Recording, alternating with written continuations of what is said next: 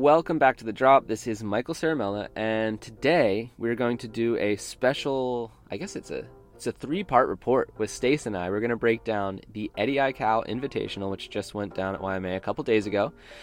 We're going to break down the 2023 Championship Tour, everything going on there, who we think might win, and also the major Olympic implications that are on the line this year. And last but not least, we're going to get into Pipeline. The first event starts on January 29th, so we're going to talk about the forecast, who's been looking good out there, and also our picks to win. So, without further ado, Stacey, welcome.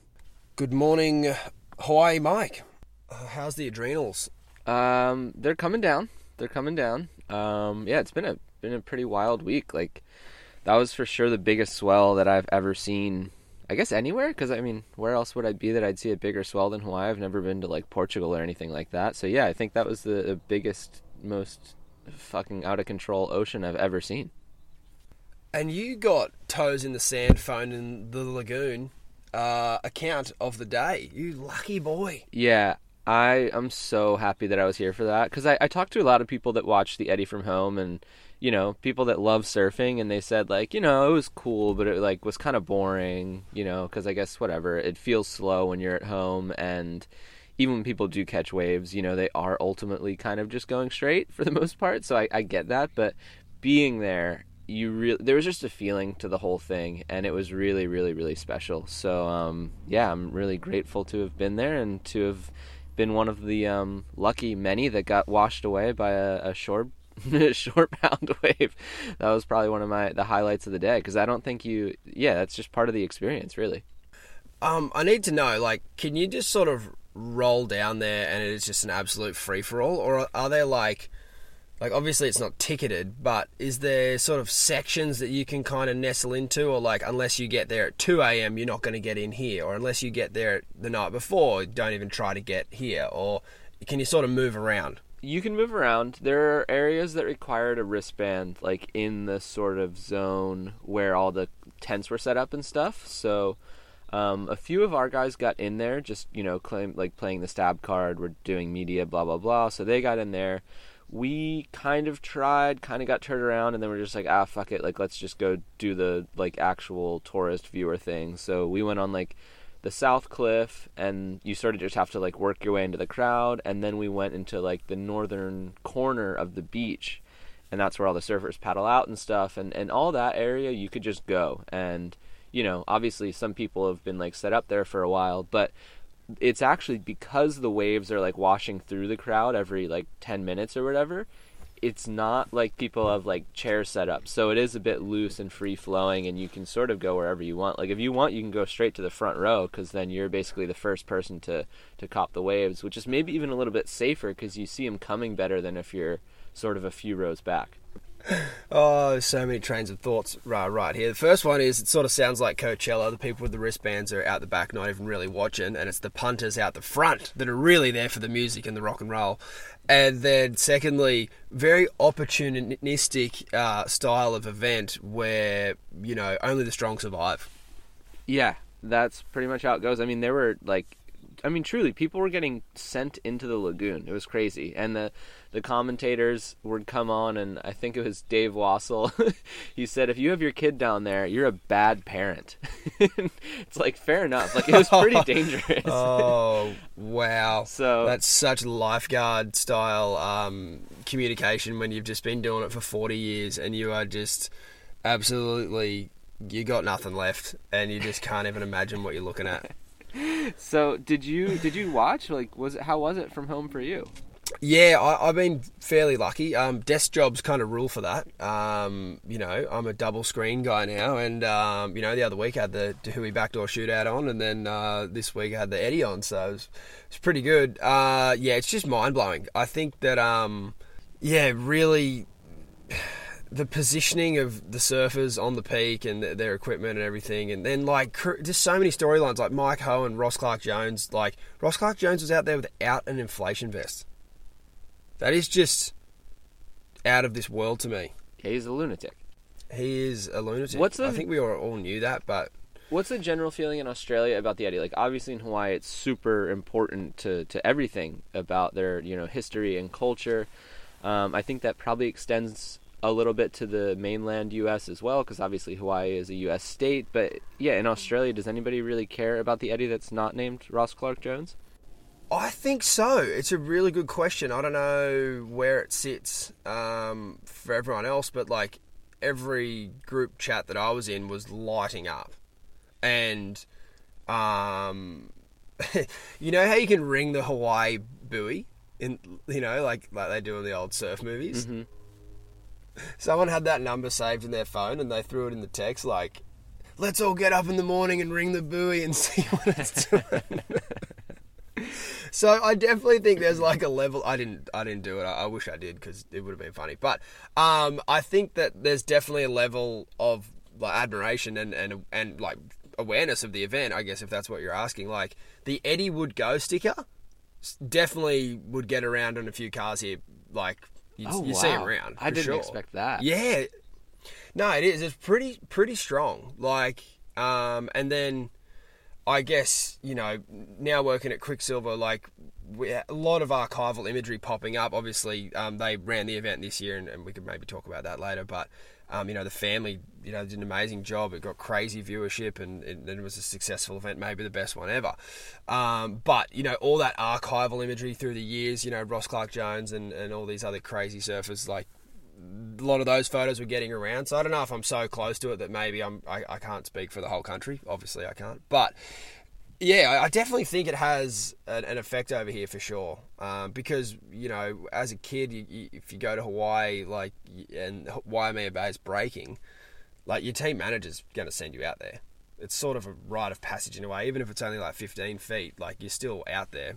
Yeah, it's actually breaking again today, but I just don't need it. I did it last year. That was enough for me. But anyway, we have had a crazy start to the year with Backdoor Shootout into the Eddie, and I didn't really get a chance to watch the contest in a way that I feel like I actually know what happened. Obviously, Luke Shepardson won. I saw a few of his really crazy rides. I saw great rides from Billy Kemper, from Mark Healy, from John, sort of the guys at the top of the pack. But it was hard to know on the beach what exactly was going on with the scores. So did you feel like it was like judged pretty well? On the screen, obviously, judging any event is really hard to do. But you can definitely tell on the screen, even with an event like this difference in wave height. And there was one wave that Luke Shepardson got that, I swear to God, didn't even fit on the screen from the camera that was filming from the beach. Like, it was so tall. And he was into it so early. He must have been sitting so far out. Yeah, it's pretty hard to really grapple from the TV, though. Yeah, well, either way, Luke did win, no matter what we feel about the judging. So congratulations to Luke. That is such an incredible lifetime achievement, something that he will have forever. Like, you know what I mean? Like the Eddie, like winning the Eddie is something that you truly carry with you for the rest of your life. So he's pretty much cemented now in surfing history.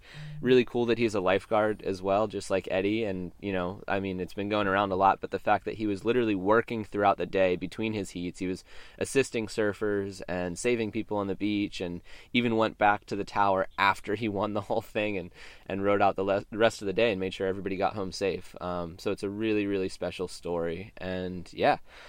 With that, Stacy, it's crazy to think that all this is already happening just in the first month of 2023, but we've got a CT season about to start.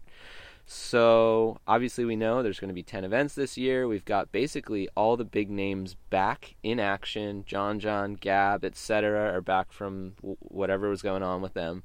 What's your big sort of thought on this year? Do we want to go straight into predictions of who we think is going to win the title? Yeah, sure. Why not? Yeah, I think for me it really comes down to the final event of the season at Trestles.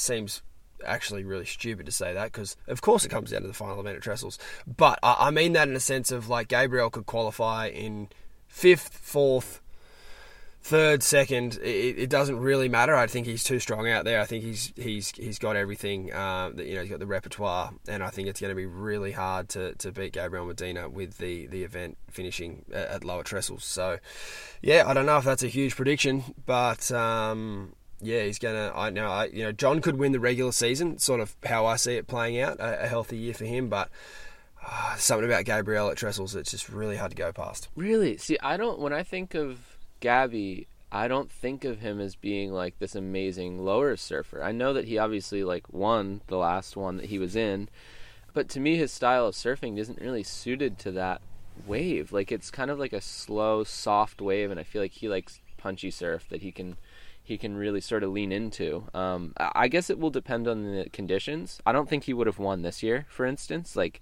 the surfing Felipe was doing out there when it was small and sort of junky, I don't think Gabby could really compete with that, even if he went left and did big airs or whatever. But yeah, so for me, I've actually put a bit of money down on betonline.ag preemptively. So I put $250 on JJF. I agree with you. I know that at the end of the day, he's going to have to win lowers, but I'm hoping that, one, lowers is good. We know John can surf good lowers really well. And two, I'm hoping that he just does enough in the regular season that he sort of gets that little boost. We've talked about it before, but I really do think that the judges, you need to really beat the guy who's in number one if you want to be number one. And we saw Steph do that with Carissa this year. She beat her straight up. But I think if John has a really strong year in the regular season, then you know what I mean? He's sort of in that position where the judges are going to feel like it has to be taken away from him. It can't really be just like, oh, it's a close heat or whatever. So I put money on John, and I'm also putting money on Phil. I'm putting $150 on Phil because, to your point, that end of the year event is what it all comes down to, and I think he's the best guy out there. If the conditions are the same as what they were last year, heaven help us. Yeah. Like, that's just, that's just not what we get out of bed for. No. And I know we're dealing with Mother Nature. It is the ocean. There's so many variables, including sponsorship dollars and stuff like that. And I think that Trestles is a great wave. But, oh, man, in my mind, I'm not picturing that. I'm picturing, 4 to 5 feet. And I think, yeah, it's going to be another interesting year. Yeah, so to your point, I think if it is like last year, John might be out, but I've still got Felipe, so I'm holding on to hope there. Okay, on to the women. Who you got? Ooh, this one's a little harder. It's like, I kind of have this feeling that Steph could just go on this 35-year-old rampage.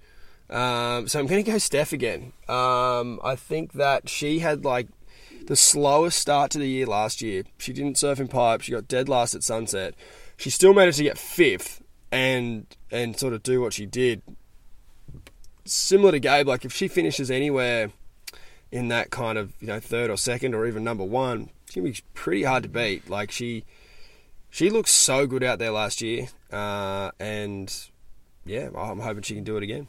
Okay, all right. I am looking at, it's hard because I'm of two minds. Carissa's obviously the most dominant female surfer just on a, comp to comp basis in the recent years. She will most likely finish the year in number 1. And it's just a matter for me of how she handles that pressure. She had a few moments this year, despite a great season, where she really didn't handle the pressure all that well. And she strikes me as a surfer who could get in her own head. So I'm still putting money down on her. I've got $250 on her to win the title because I think she's the most likely, the most statistically probable person to win. But I am going to be feeling nervous all the way up until that very last heat because you never know. She could win freaking 6 events this year and just not get it across the finish line. So on that, I threw another bit of a dark horse in there who could just really make it happen for herself at the end of the year, and that's Tati. So I put $100 on Tati. I think that she will win a world title at some point. So it's just a matter of when and where that happens. Maybe Lowers isn't necessarily the best venue for her for that, but I just think she has this sort of fire and even angst inside of her that I think could result in a surprise victory this year. Yeah, definitely. No, I like it. I would have liked Joanne's chances as well, but she's obviously injured at the moment. I don't know how many events she's going to miss. Yeah, and I don't really have any dark horses for you at the moment, Mikey. Can I watch half the season yet before I boil up a few dark horses? Yeah, sure. That's fine. All right, so the other big thing about this year, it's not just about winning the world title. It's also about qualifying for the Olympics. That is a huge, huge factor in the 2023 championship tour because we're going to have 10 men and 8 women coming from those ranks. As we know, you can only have 2 surfers from each country unless you are the U.S. women's or the Japanese men, but of course there's only one Japanese man on tour. And ultimately, it's not going to be the top 3 U.S. women that automatically get a spot. It's going to be the top 2, and then the third one is going to be up to, I believe, USA Surfing to make the choice on who gets that one. So basically, on the men's side, you know pretty much for a fact that 2 Australians, 2 Brazilians, and 2 Americans are going to take 6 of those spots, right? So that leaves 4 spots open for the other countries, which include South Africa, that would be Jordy and Matt McGillivray, Japan, which is Kanoa, Italy, which is Leo, Indonesia, which is Rio, France, Maxime, and Morocco, Ramsey. So a lot of people vying for these spots, and it's all based on their end-of-year ranking. When you look at those 4 spots, Stacy, who do you think is going to be filling them? What countries are going to be represented in 2024? You'd have to think Japan, through Kanoa Igarashi, you'd have to be in there. Another surfer who is surfing for Japan this year is Conor O'Leary. So, that's huge. Like, Conor O'Leary could get 10th in my mind. You know, he's a world tour surfer, like strength, power. He's good in, the locations at the end of the year, like J-Bay, Tahiti. And you don't need to get 10th. You need to get realistically probably like 16th or something like that with how it works out. Yeah, true, you're right. So I could definitely see him in there somewhere for sure. I think, it's those sort of names that come to mind to me that could sneak in for sure. I don't think Kanoa Igarashi's going to sneak in. I think he'll probably be pretty strong this year. But what about you, Mikey? Who else is going to get those spots? I mean, it's hard to go past Jordy. He had a pretty bad year by his own standards last year. In fact, he was the 2nd ranked South African surfer on the 2022 CT, which I'm sure kind of kills him.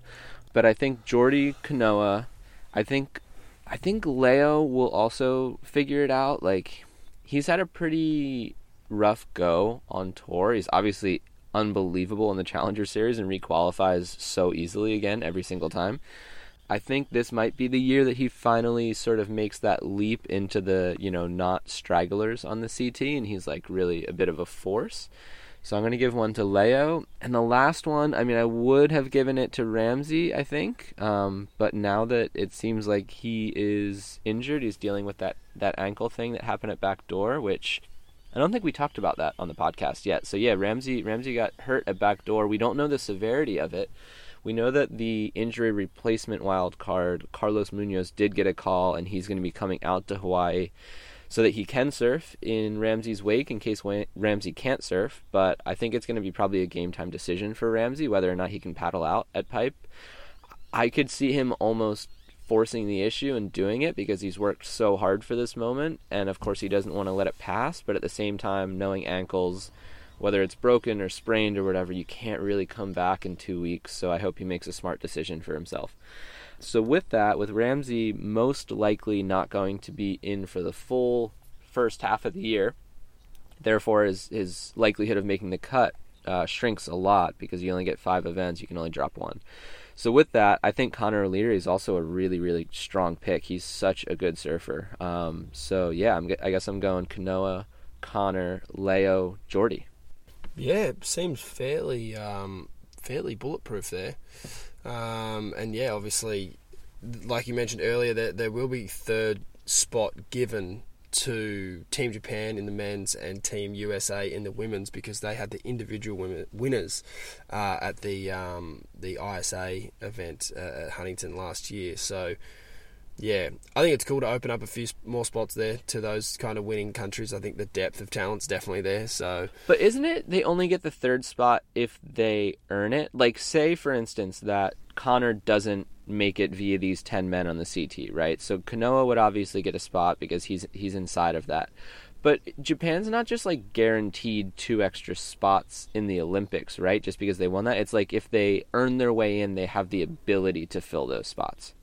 Yeah, definitely. I think that they get a spot through qualification on the CT, potentially 2, and then they have 1 through the ISAs. So the ISAs have a pathway to holding you a spot. It's not the surfer that gets to pick; it's the team that gets to pick, which is quite unique because the CT, the rankings pick it, and that's what a lot of people probably still getting their heads around. It's like, oh well, speaking from Australian perspective, oh well, the event's going to be in Tahiti, like with Jack Robbo and Owen Wright, like it's a no-brainer. That obviously can't happen. Owen Wright's not on the tour, so unless Australia win an individual men's ISA title and say Jack Robbo and Ethan Ewing finish inside the top 10 on the tour, that's when Australia can pick whoever they want. And Australia has already identified a long list of surfers that, they will look to try and support over the next few years in a quest to be ready for that games. Like, they're going to be doing trips there outside of events and stuff like that. So, yeah, it's pretty interesting how it all works out. Okay, so on that, as I said, I don't want to say it's guaranteed, but it's pretty darn likely that 2 Australians, 2 Brazilians, and 2 Americans will get some of those spots from the CT. But the question is, who are they going to be? So if you had to guess, who are the Australians? Yeah, Robbo and Ethan, I'd say. They looked really strong last year, and they don't look like they're slowing down anytime soon. Okay, Americans?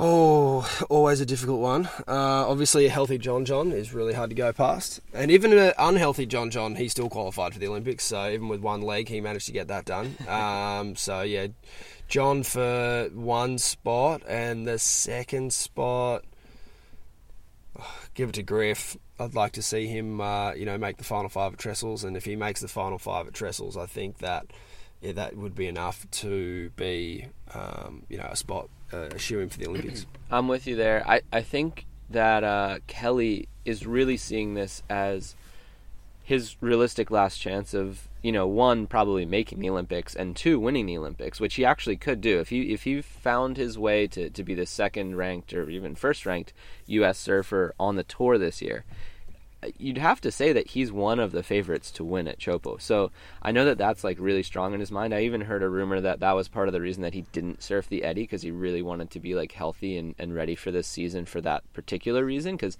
he's not going to win the world title, right? We pretty much can say that as a matter of fact. But he could win the Olympics. It is feasible if he gets in, say the top 10 of the CT this year and then qualifies for Chopes. He could easily win out there. Are you seriously saying that that's his focus? Like, without a doubt, that's the reason he's doing the tour this year, is to qualify for the Olympics? I would say 100%. I mean, also, he just likes doing parts of the tour, at least, right? We know that. And yeah, but you can't. That's what I'm saying. Like, are you speculating, or do you know that? Because he's not going to be able to do parts of the tour if he's trying to qualify for the Olympics. And if he is trying to qualify for the Olympics, 100% he could win Tahiti. But it just seems so like, holy shit, this guy does not stop. He's not said it to me. I can't say it's like a fact, but in my mind it's a fact. Like, this is the one thing in surfing that he hasn't achieved yet, and he hasn't, like in Japan, it would have been cool for him to be in the event. He obviously wanted to be in the event, but he never thought he was going to necessarily win that event. Chopes, he could 100% win an Olympic gold medal, and then he's done everything you could possibly do in surfing. So yeah, I would say with a certain level of certainty that is a big motivator for him in 2023. I like it when you put it like that. Yeah, he definitely wanted to be in Japan. So, I don't know, the event would love to have him. So, yeah, very interesting storyline. Okay, so lastly, Brazilians. Obviously, we've got the three head honchos and then a few other ones coming up beneath them quickly. So, who's getting the 2 nods? Yeah, can't go past. Well, I can because they didn't go the other year, but yeah, Gabriel and Felipe Toledo will do it for me. Oh, you're not. So how crazy would that be actually if the reigning gold medalist didn't even get a start? Yeah, well, it just goes to show that, the selection criteria perhaps could use some, mixing up a little bit, which they are. There's no reason why one of those guys can't win the ISA event, and that will guarantee them a 3rd spot, and Brazil's mighty trio will all go, which is even... And that's probably a scarier thought, actually, if all 3 of them are there. I mean, absolutely. But I'm just thinking, like, imagine freaking Italo. He'd be like, what the fuck, dude? Like, I won the last one. That doesn't really happen in other sports, does it? I can't say that I follow other sports that closely, but with, I can remember actually here swimming a few years ago. One of our greatest swimmers, Ian Thorpe, he didn't qualify, and he actually had to kick a guy out of the team to get in. So, yeah, I mean, not kick a guy out of the team. I think the coaches sort of sat down the other guy who qualified in whatever 8th position and was like, "Hey, mind if we have a chat? Oh my God, we've got this so idea heavy. for you. We've got this guy who's actually a lot better than you, but." He actually didn't make it, so you want to give him your spot? That's and he did. So he did. Heavy, man. Yeah, the politics are going to come out, I'm sure. Okay, well, that is a race to look forward to outside of the world title race. That's going to be, honestly, almost more interesting because, nowadays you don't win the tour by winning the tour. So this is going to be something that we can pay attention to all year long, along with the top 5 thing. And yeah, I'm sure they're going to be pretty cutthroat because the Olympics have the ability to send a surfer into freaking out of the stratosphere. You saw what happened with Italo. He gained 1.2 million Instagram followers in a week, and his life completely changed, way more than when he won the world title. And that's coming from him. We asked him that question when we were filming Stab in the Dark. So on the women's side, we will have 8 women qualifying from the CT with a little asterisk on that, which I'll explain shortly. But basically, that's going to be 2 Australians, 2 Americans, a French surfer, a Brazilian, and a Costa Rican. And I can say that with certainty because there literally are not enough nations represented on the women's CT to even fill 8 spots because you can only have 2 per country. So I don't know what's going to happen with that last spot exactly. But I know for a fact that Tatiana Weston-Webb and Brisa Hennessy and Joanne Defay have qualified for the 2024 Olympics. So congratulations. Huge. That's, again, is that, you're breaking some news here? Or, I mean, your maths isn't wrong. Well, I'm just deducing. I don't know. And it also, it makes it so much worse for Teresa Bonvalo, who's from Portugal, that she didn't qualify, that she lost on a tiebreaker to Sophie McCulloch, who, of course, now is injured, because Teresa also would have been guaranteed an Olympic spot if she came in, because she would have been basically that 8th, not the 8th nation, but, with how it works out with 2 people per country, she would have been the one that got that last spot. Well, I got one for you. She is not a wild card. She's an injury replacement. So I am going to go out on a limb and say she gets to keep her points on the tour this year. Would you agree with me on that one? Oh, that's huge if true. And she's going to surf Pipeline. Even if she comes last, she's going to get points on the tour. Oh, wow. So there's so much going on. Okay, well, like I said, we know that these surfers from, the not U.S. and not Australia and U.S. will be guaranteed a spot on the women's side. But those 2 races for the Americans and the Australians are pretty wild. So who are you going with, Stacey? Ooh, that's tricky. Well, obviously I said Steph's going to win the world title, so I'll stick with her. So just a reminder, we've got Tyler, Isabella, Macy, Molly, Sophie, and Sally outside of Steph. Sally's seed is horrible, but the waves to start the year definitely suit Sally, and she could get on a bit of a roll from there. Like, I don't think Sally's going to win the world title or anything this year, but I could easily see her finishing 5th. So I'm going to go Steph and Sally. And then talk about having a real chance at Chopes, like Sally for sure. Okay, cool. I'm going Steph and Tyler. On the American side, we have Carissa, Lakey, Caroline, Gabriella, Betty Lou, and Katie. Who you got? Carissa and Caroline. Yep, I'm with you on that one. I think they're going to do well, and I think they both also have a really good chance at Chopes, Caroline especially. And is that it? Like, that's what you're saying? All the rest of the spots, there's 6 spots left. Well, no, there's 4 spots left because the women only get 8 CT spots overall. So 2 Americans, 2 Australians, and then the 3 other spots that we know: Brazil, Costa Rica, and France. Wow. That is certainly something to look forward to throughout the year. Stacey is watching that race. But for now, we are going into the first event of the 2023 Championship Tour Pipeline. It starts on January 29th, and there's a lot to talk about. So first and foremost, I want to give you a little I've been in the lineup, not at Pipe, but I've been off the wall. So I've been sort of, I've had my little binoculars out, and I've been watching closely to see who's been doing well, who's been doing not so well. And my scene report is as follows. Jack Robinson Leo Fioravanti, Joao Chianca, and Griffin Colapinto have been looking really strong. Of course, pipe is an interesting one because it's not just about how well you ride the wave, it's about how well you navigate the lineup. And these guys seem to get more waves than a lot of the other C-tiers for one reason or another. I would say Jack looks the most comfortable and in command out there of everyone on that list. Leo also manages to get really crazy waves most of the times he paddles out. Same as Joao. Joao doesn't seem to care about the like rules of the lineup. Like, he just goes in with like a big smile and somehow kind of like catches whatever wave he wants and doesn't get grief from the locals, which I find pretty impressive. And then Griffin, I mean, you've seen it on Instagram. He's been absolutely charging, going on probably some pretty stupid waves, but you gotta, like, it's just fun to watch. So I think that when you give him an opportunity out there in a heat, he's going to be just licking his chops. So those guys have looked really, really strong to me. On the other hand, there have been a few people that I've seen who've been struggling a bit, and I can basically figure that out just based on who comes over to Off the Wall to surf with me. So that's been a lot of the Australian crew. So, you know, it's been Jacko Baker, Callum Robson, Liam O'Brien, Ryan Callanan, who, you know, they go over to pipe for a couple hours and then they end up coming over and they're like, fuck, I couldn't even catch a wave. And it sucks, but it's, I guess, just part of the dynamic over here. So they've been struggling. Of course, you know, when they get into competition, they're not going to have that problem, but it's just a matter of whether or not they've had enough experience on that reef to really figure it out and be able to surf it well in 30 minutes against another surfer.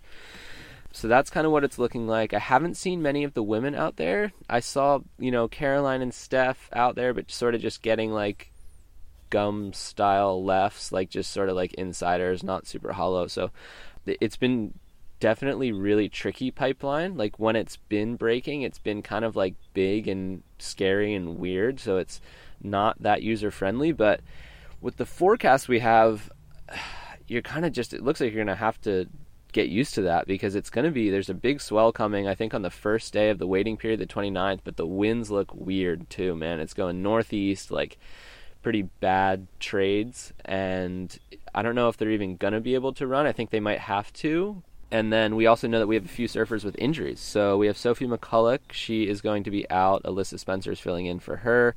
Joanne DeFay, she's also out. Teresa Bonevillow's coming in for her. And Ramsey is hurt, but we don't know the extent of it. We don't know if he's going to surf or if Carlos Munoz will fill his spot. So that's sort of an overview of who's been getting around. And yeah, Stacey, where are you at with Pipeline? What are you thinking?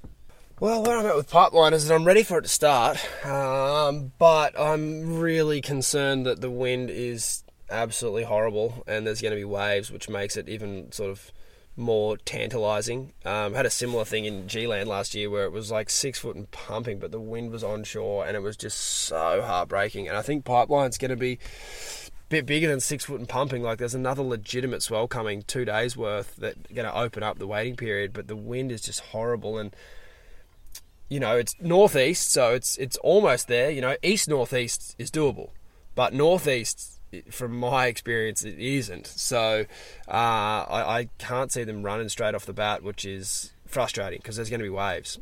I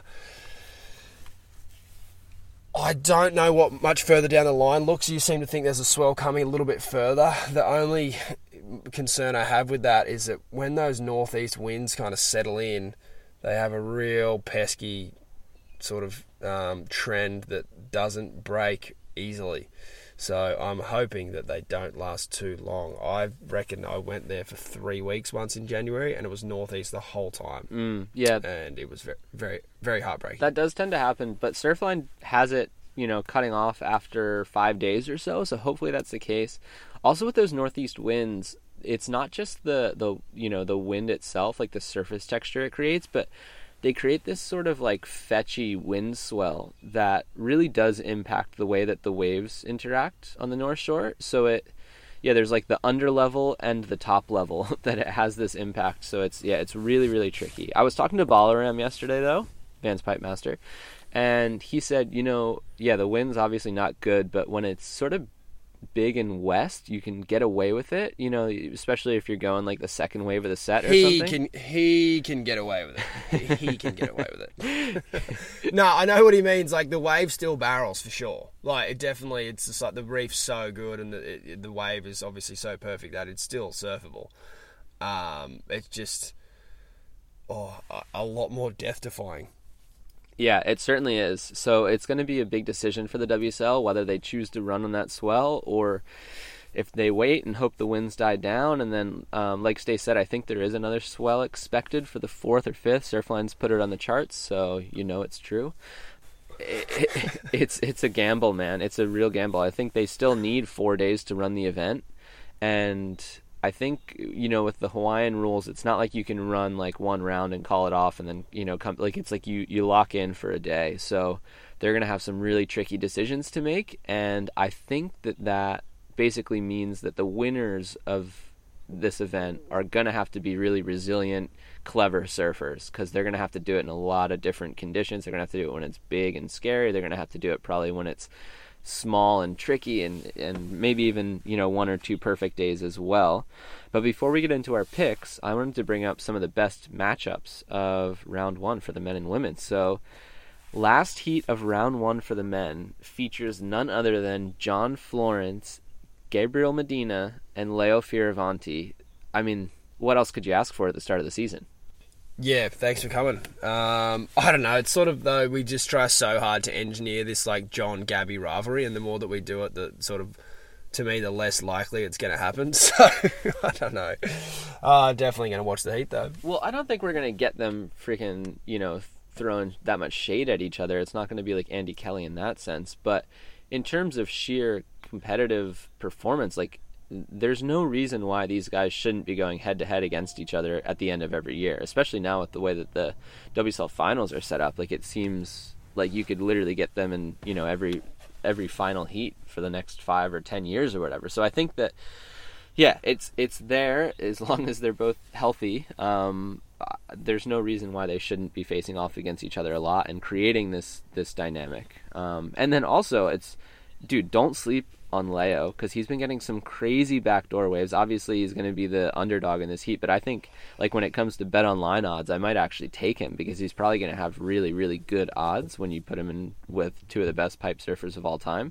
But he could easily, especially in, like, weird conditions, get, like, a sneaky one under them. Another heat that I really like is Imai Kalani-Duvall, Seth Moniz, and Italo Ferreira in Heat 5.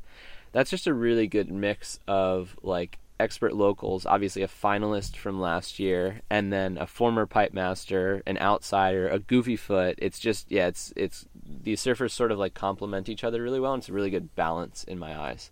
Yeah, that's a cracker. You got any intel on how Imai got in? Did he just get given the event wildcard, or? Imai got the event wildcard, I believe. So him and Josh Moniz. So that's, I think Josh Moniz is probably a Billabong pick. They're the sponsor of the event, and the WSL had the extra event wildcard, which they had to give to a local. And I don't know if that was based off seeding or based off his, you know, recent performances on the North Shore. I know that he's in contention to win the Vans Triple Crown right now. So somewhere around those mechanisms, Imai got in as well, which is a great pick.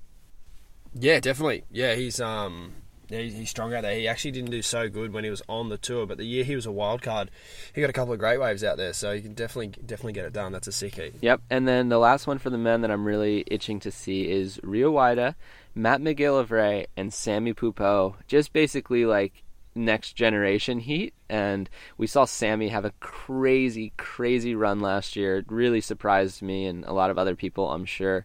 I'm wondering if Rio can do something similar, and Matt McGillivray obviously is not afraid of any piece of water, so I think that's going to be a really interesting heat. It may not necessarily be like the most expert pipe surfing you've ever seen, but I think they're all going to be sending it. It's going to be really fun to watch.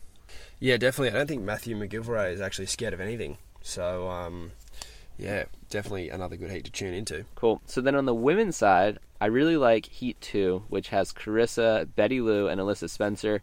Alyssa, I don't think stands much of a chance in this heat, but I love the Carissa-Betty Lou matchup, not just because of how well they surf out there, but because of the Vans Pipe Masters moment where Carissa burned Betty Lou. And you could tell that she was not happy about how that thing went down. So I think there might be a little bit of a little bit of animosity, a little bit of drama involved there. So I'm sure, Carissa will put on the smile and whatnot, but I know she wants to win that heat. Yeah, I think that that's definitely going to carry over for sure. Looking forward to seeing how that one unfolds. Okay, so and the other heat that I really like is Steph versus Macy Callahan versus Moana. Macy to me is probably not so much part of that equation, but just seeing the two, Steph, the GOAT of female surfing, Moana, the best at pipeline. It'll be interesting to see how that one pans out as well. And last time I checked, I went on to BetOnline yesterday to go look at odds for, the winners of the Pipe Masters. And when I checked, there were some really, really strong odds in the bettor's favor for Moana Jones-Wong. She was like plus 2,200, which basically means if you put $10 down, you could win 220, which seemed absurd considering she won the thing last year.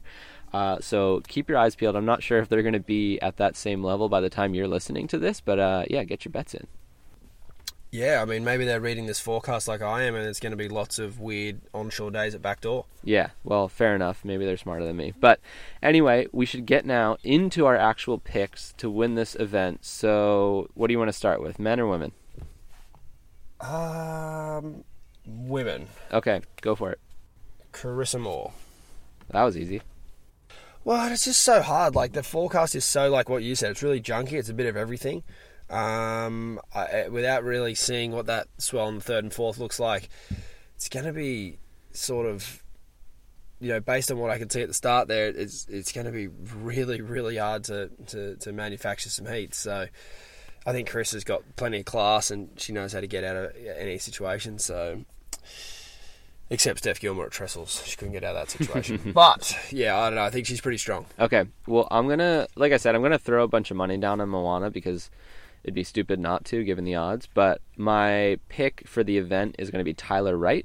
I think Tyler is really good at navigating tricky conditions.